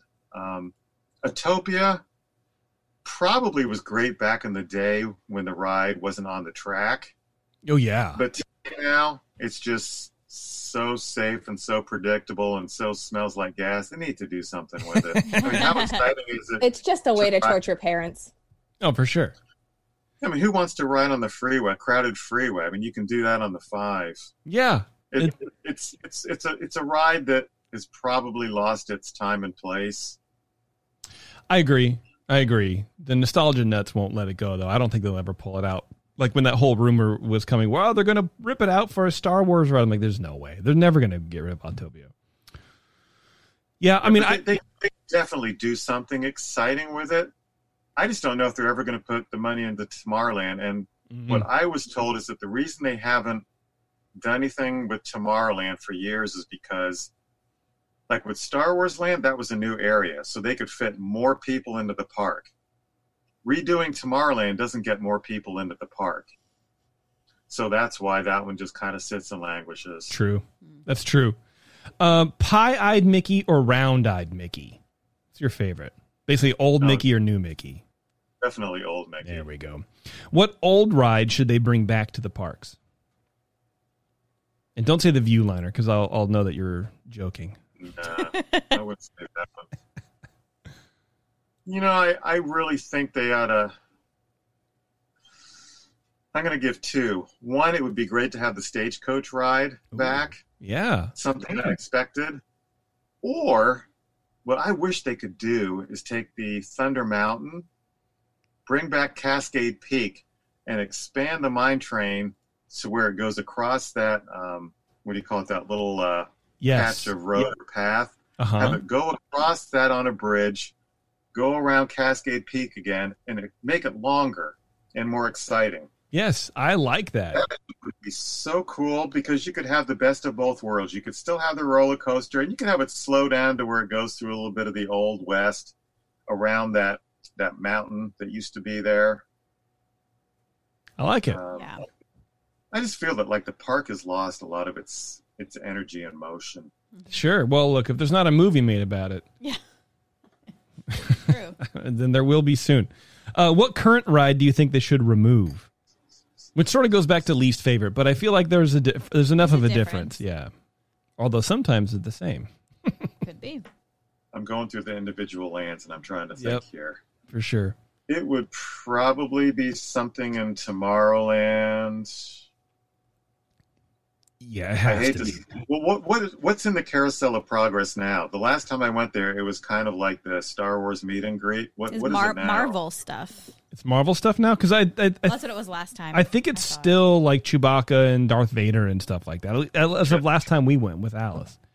That's where you go to meet everybody. Progress was fantastic, and that was one of the great things that I got to experience at Disney World when I went back. Yeah. But then when they made it the House of the Future, which was basically a circulating Home Depot. Yes, it was, yeah. You can't make good use of that space.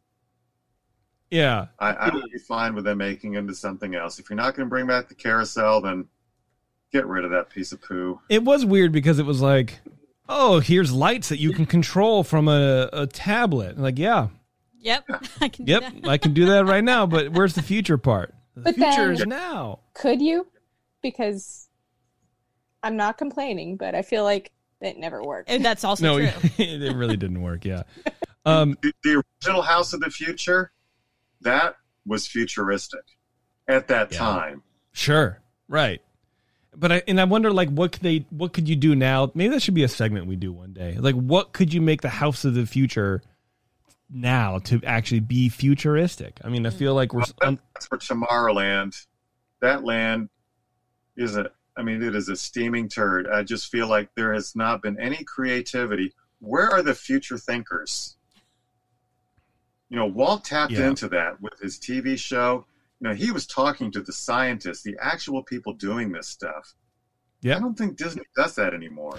No. Well, Dave, I don't know. I mean, they have that big spinning marble ball with water, with the water feature, the Listeria connection. I like to call that patient zero. Yeah.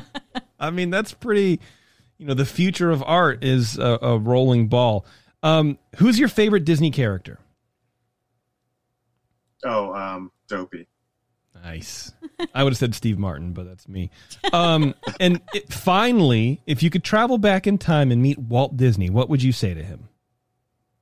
I would really, really want to talk to him about Disney World and what he wanted it to be. That, to me, is another thing that just makes me want to cry buckets when I read about what he wanted to do with that place and what it ended up. Yeah. That's a good one. That guy was just a genius. And I had an opportunity. This was at somebody's house. I won't mention his name. Tony Baxter. Where he had a bunch of DVDs that he had the archives burned for him. And he showed a group of us footage of Walt's last walk through Tomorrowland. And you could see, the emphysema, the posture. Yeah. They were silent, so you couldn't hear him. But you could see him pointing to the Tomorrowland when it was under construction in '66. Yeah. I mean, I would love to just talk to that man. You just could feel like the guy knew his time on Earth was borrowed, and there was so much he wanted to do. Wow. Yeah. Just that guy's brain. Oh my gosh, to tap into that.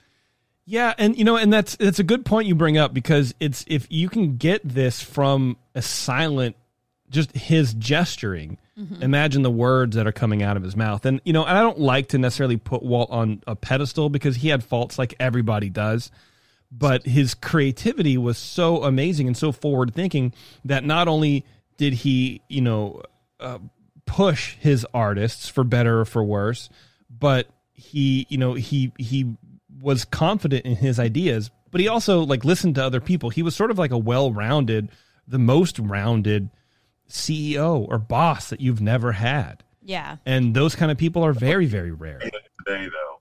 What's that? I don't know if he could have made it today. Back then, he got things done. Today, in the environment, I don't know how someone like Walt would be able to make it. I agree. All the permits, the political correctness, having to do the dumbest common denominator. Someone like Walt would have really struggled. But what a genius. Yeah, absolutely. Absolutely. Dave DeCaro, everybody. DaveLandWeb.com. Please go check out his website. Sign up for his blog. And just, have a good time flipping through these old Disney photos. And don't forget to read all the things. Because like I said, there's some interviews in there. There's some commentary from, like Dave saying, followers and people that he's met and people who used to work at the parks. And you do get a lot of really cool information just by cruising around, checking out. Dave, thank you very much, man. I really appreciate your time. Thank you for the opportunity. I'd be happy to come back anytime you guys want me. We'd love it. That's awesome. Yeah, for sure. Thanks, man. Thank you. We'll see you. That was cool. Yeah. I like it. You guys are kindred spirits. Yeah, I know. Oh my gosh, I said the same thing. Like, you're literally, like, I wrote in the chat that, like, I don't understand how you're both on this chat because you're the same person. Well, right. And so we were talking like before the show because, look, full disclosure, I think I mentioned it on some show, whatever, but like he was supposed to be on a couple weeks ago and I just totally screwed it up. Sort of like the way we do our system where it's like I sent him a link, but he was having a hard time coming in and he was emailing me like, hey, I'm here. I can't get in. But his email would go to my spam filter for some reason. And this guy and I have been emailing for months trying to set this up. So I don't know why suddenly Gmail decided to be like, nope, you don't get this information. I know, it definitely sounds like you're lying. But it really does. And I told him, it's like, bro, even me emailing you now or a couple days ago with like, hey, let's set up a time, your response came into my spam. Even though I'm setting do not send as spam because I think it's my AOL address. I'm like, yeah, probably. It's probably, yeah. But anyway, so yeah, he's telling me and he dropped some Kim Irvine stuff. I'm like, we're going to get along just fine, dude. I think this is going to be so good because... When he said that, I was like, okay.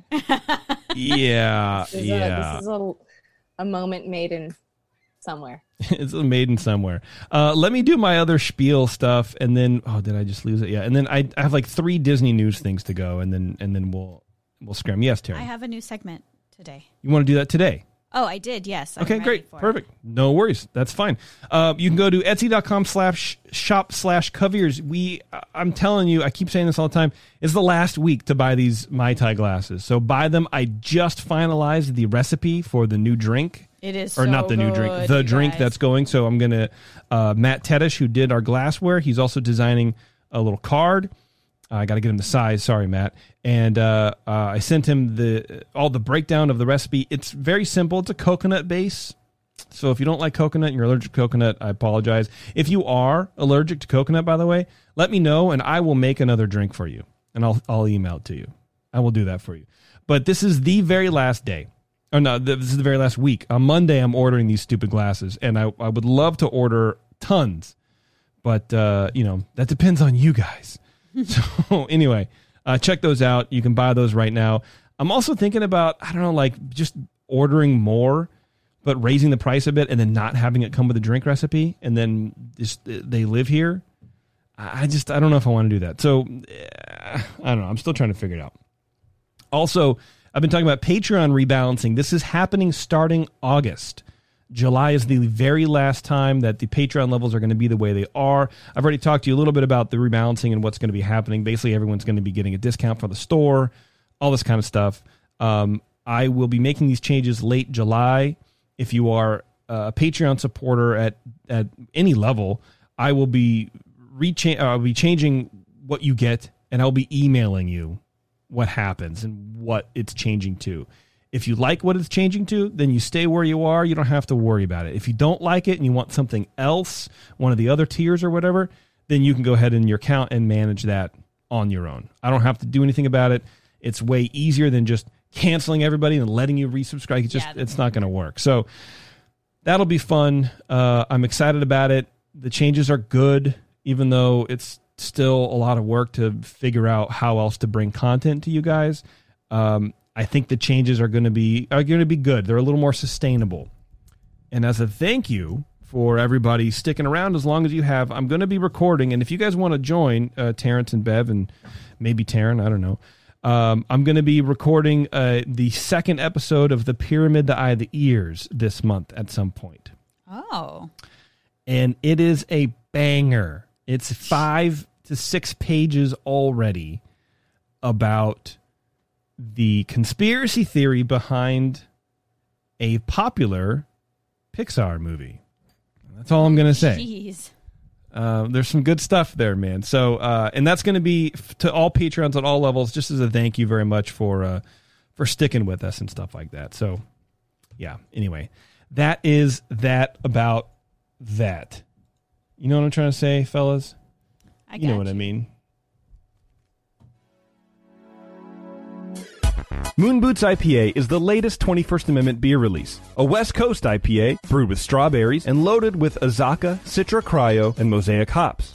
Moon Boots IPA was designed and brewed by an all-woman team at 21st Amendment Brewery and in partnership with the Pink Boots Society, advocating for the advancement of women in the beverage industry. The label for Moon Boots IPA features the beer's creators envisioned as otherworldly beings and was commissioned by renowned Los Angeles-based animation artist Robin Eisenberg. Moon Boots IPA is a very limited release and available across the country at your favorite good beer shop where 21st Amendment beer is sold. Yeah, all right, everybody. Wow.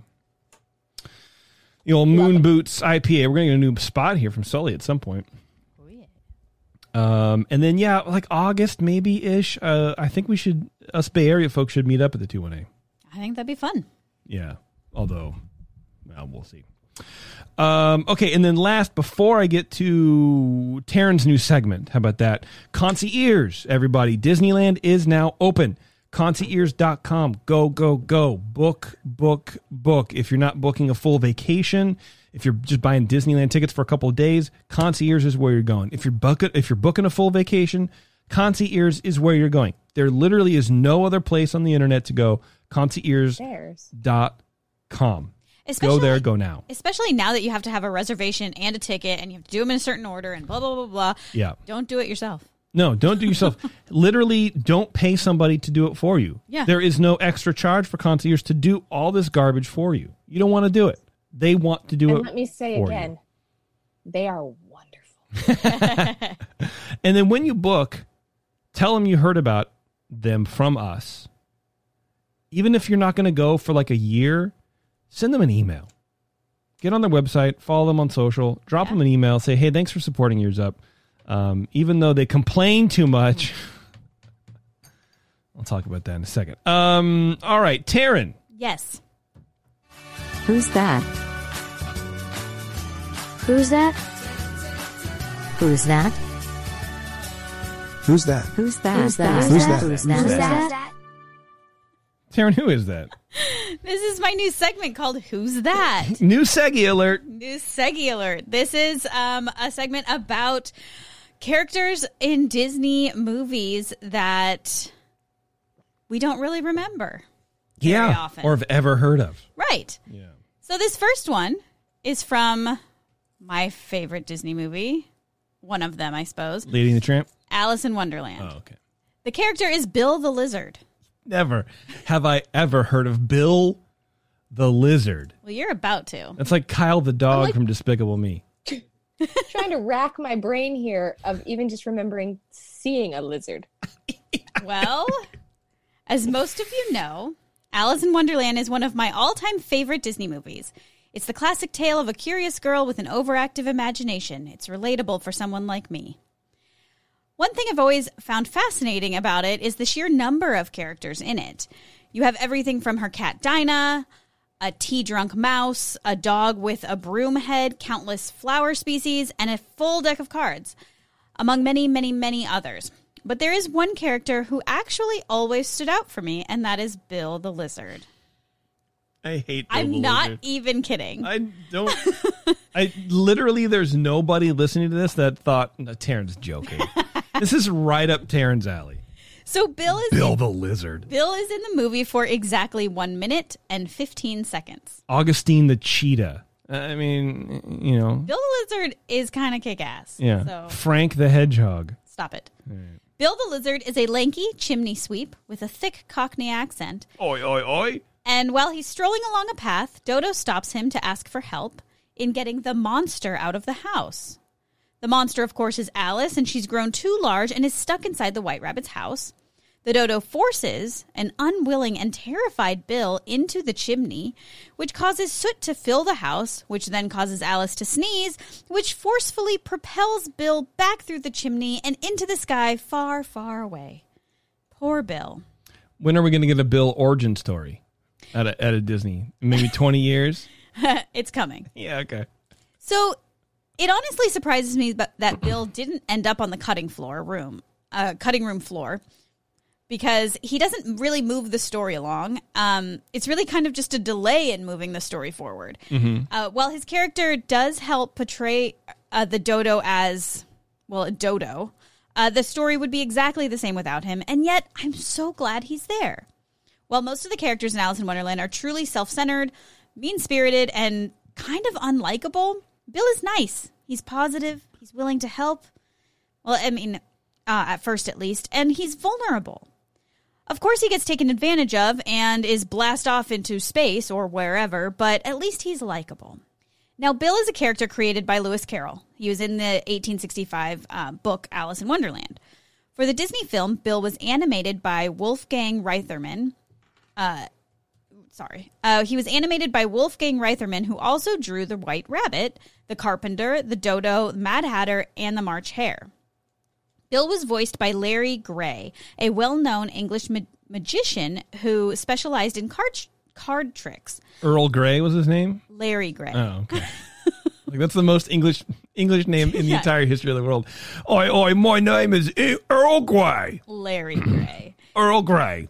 Interestingly, later in his life, Larry had migrated to the U.S. and ended up owning his own magic theater on the boardwalk in Santa Cruz. Oh, nice. Sadly, Larry Gray tragically died in Oakland, California, 2 months before Alice in Wonderland debuted. Oh, bummerino, dude. I was going to say, like, imagine being like an old guy going, I was the voice of Bill the Lizard in Alice in Wonderland. Here's your ticket. Well, I didn't want to go into too much detail, but...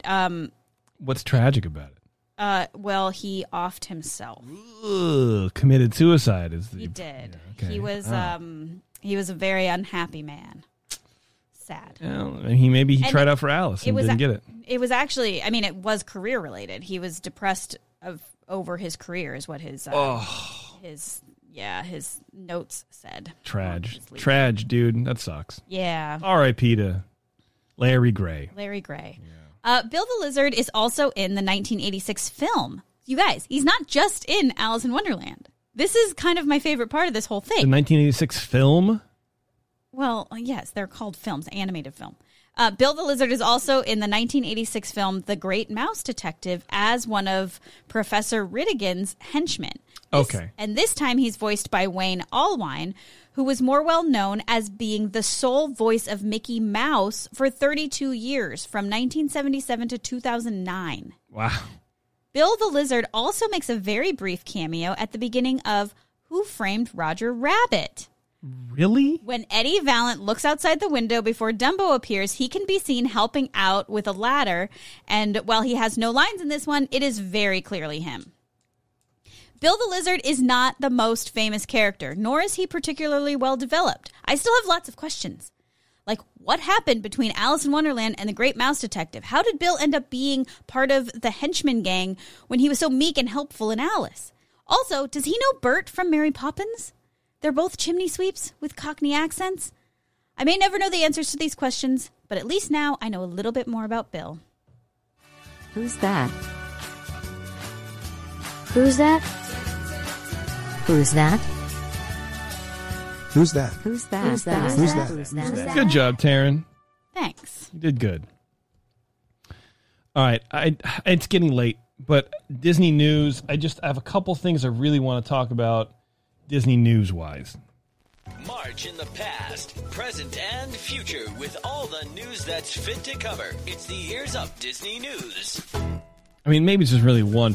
There's a new offer for California residents for Disneyland. If you want tickets, you can get a limited time discount 3-day tickets for $83 a day.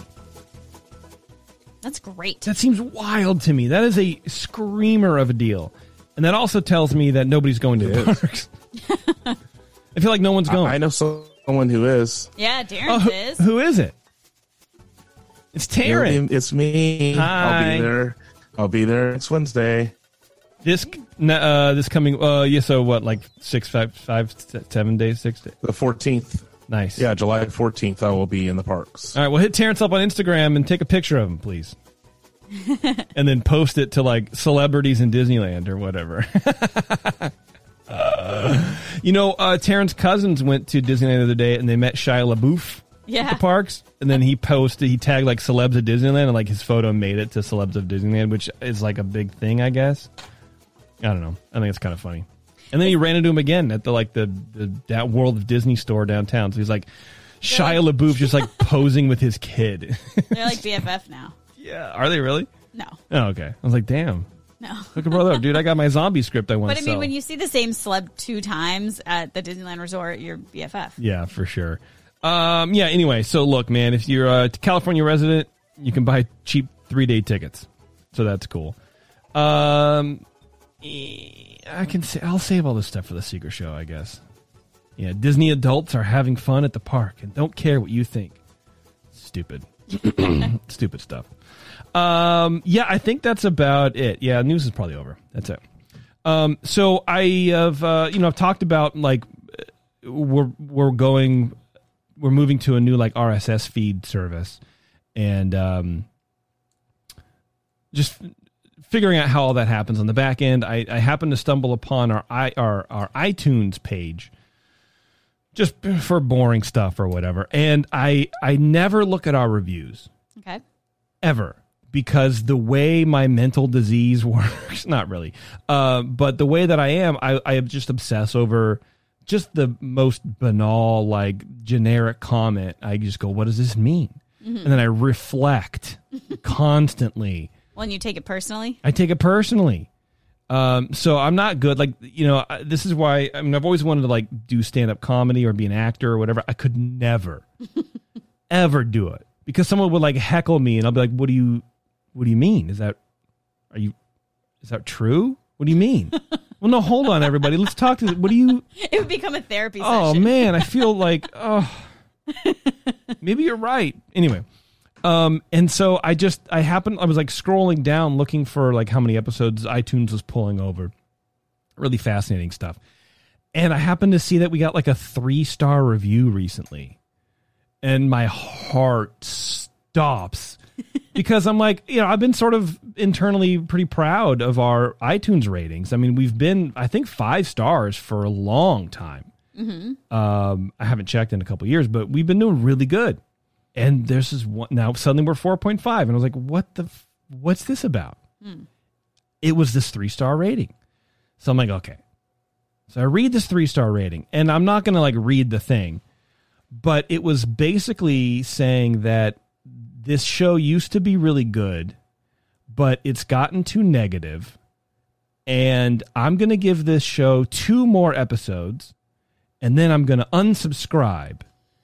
Okay. And I read it, and I'm like, first of all, probably true. I mean, show me someone who hasn't gotten like kind of negative over the last year and a half in this pandemic. A lot of things affect me, and I can complain a little bit too much, a lot.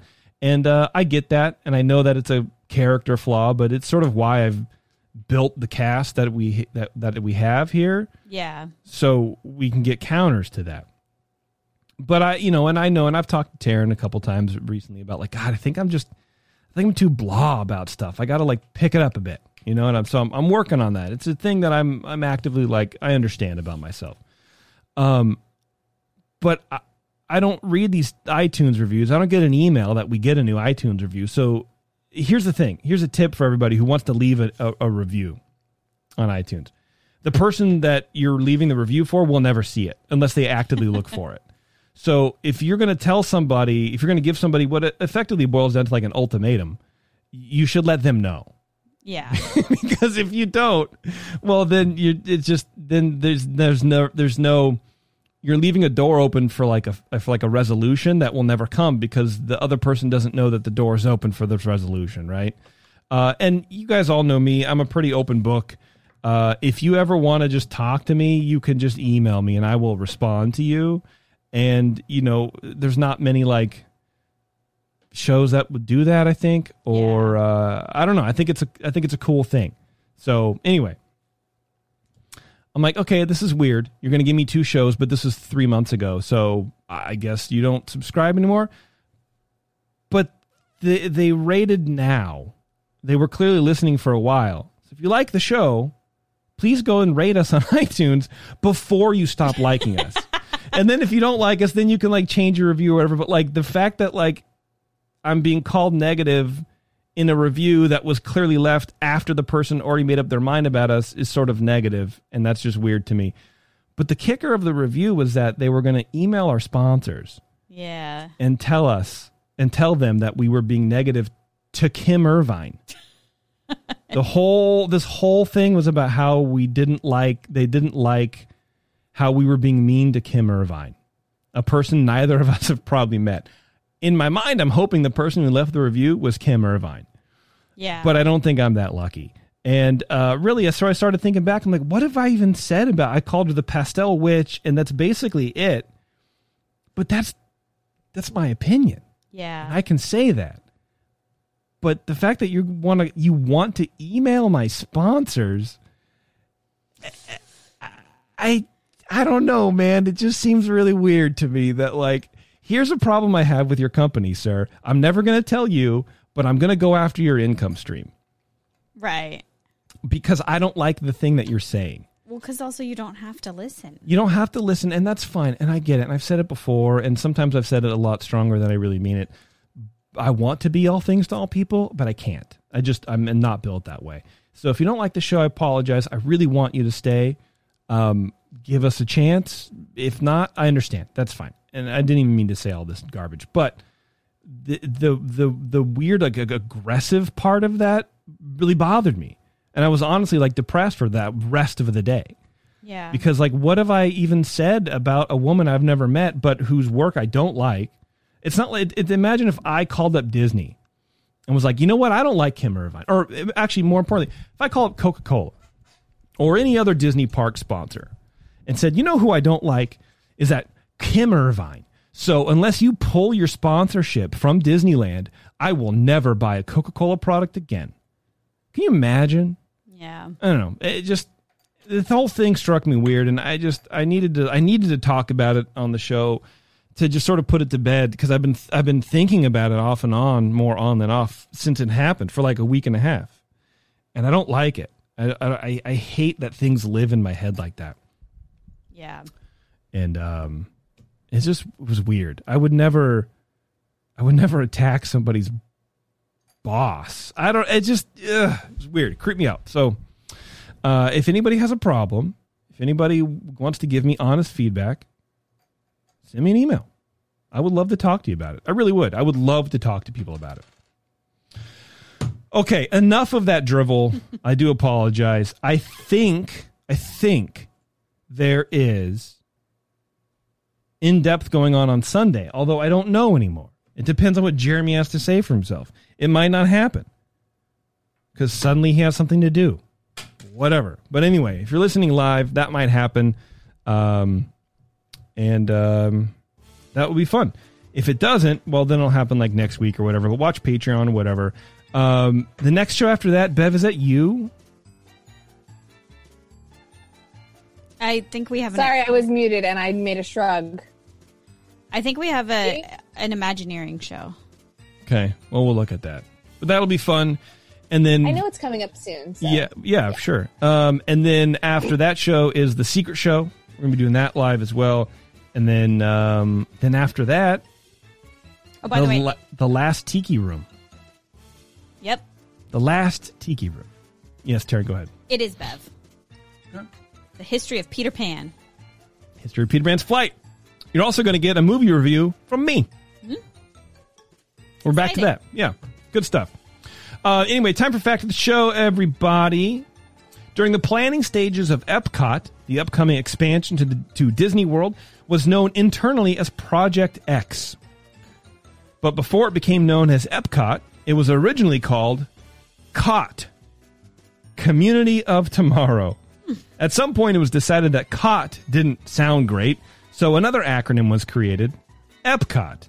Well, it sounded better, and so the land's name was officially changed to Experimental Prototype Community of Tomorrow.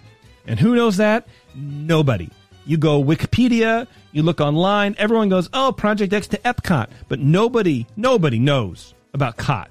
No one brings up COT, except me, because your boy did some digging. I found some stuff, and things are great. Anyway, we got those facts, baby. Let's go. Terrence, you all right? Bev, you guys good? Anyone want to say anything before we go? Yeah, we're good. We just are sitting next to each other. We're trying to stay muted as much as possible. Why? But we're good. You don't have to stay muted. Because there might be an echo. There might be an echo. This is what happens when both of Oh, our you mics are turd. unmuted. Yeah, you should be in another room. Or use the same mic. Oh, same mic.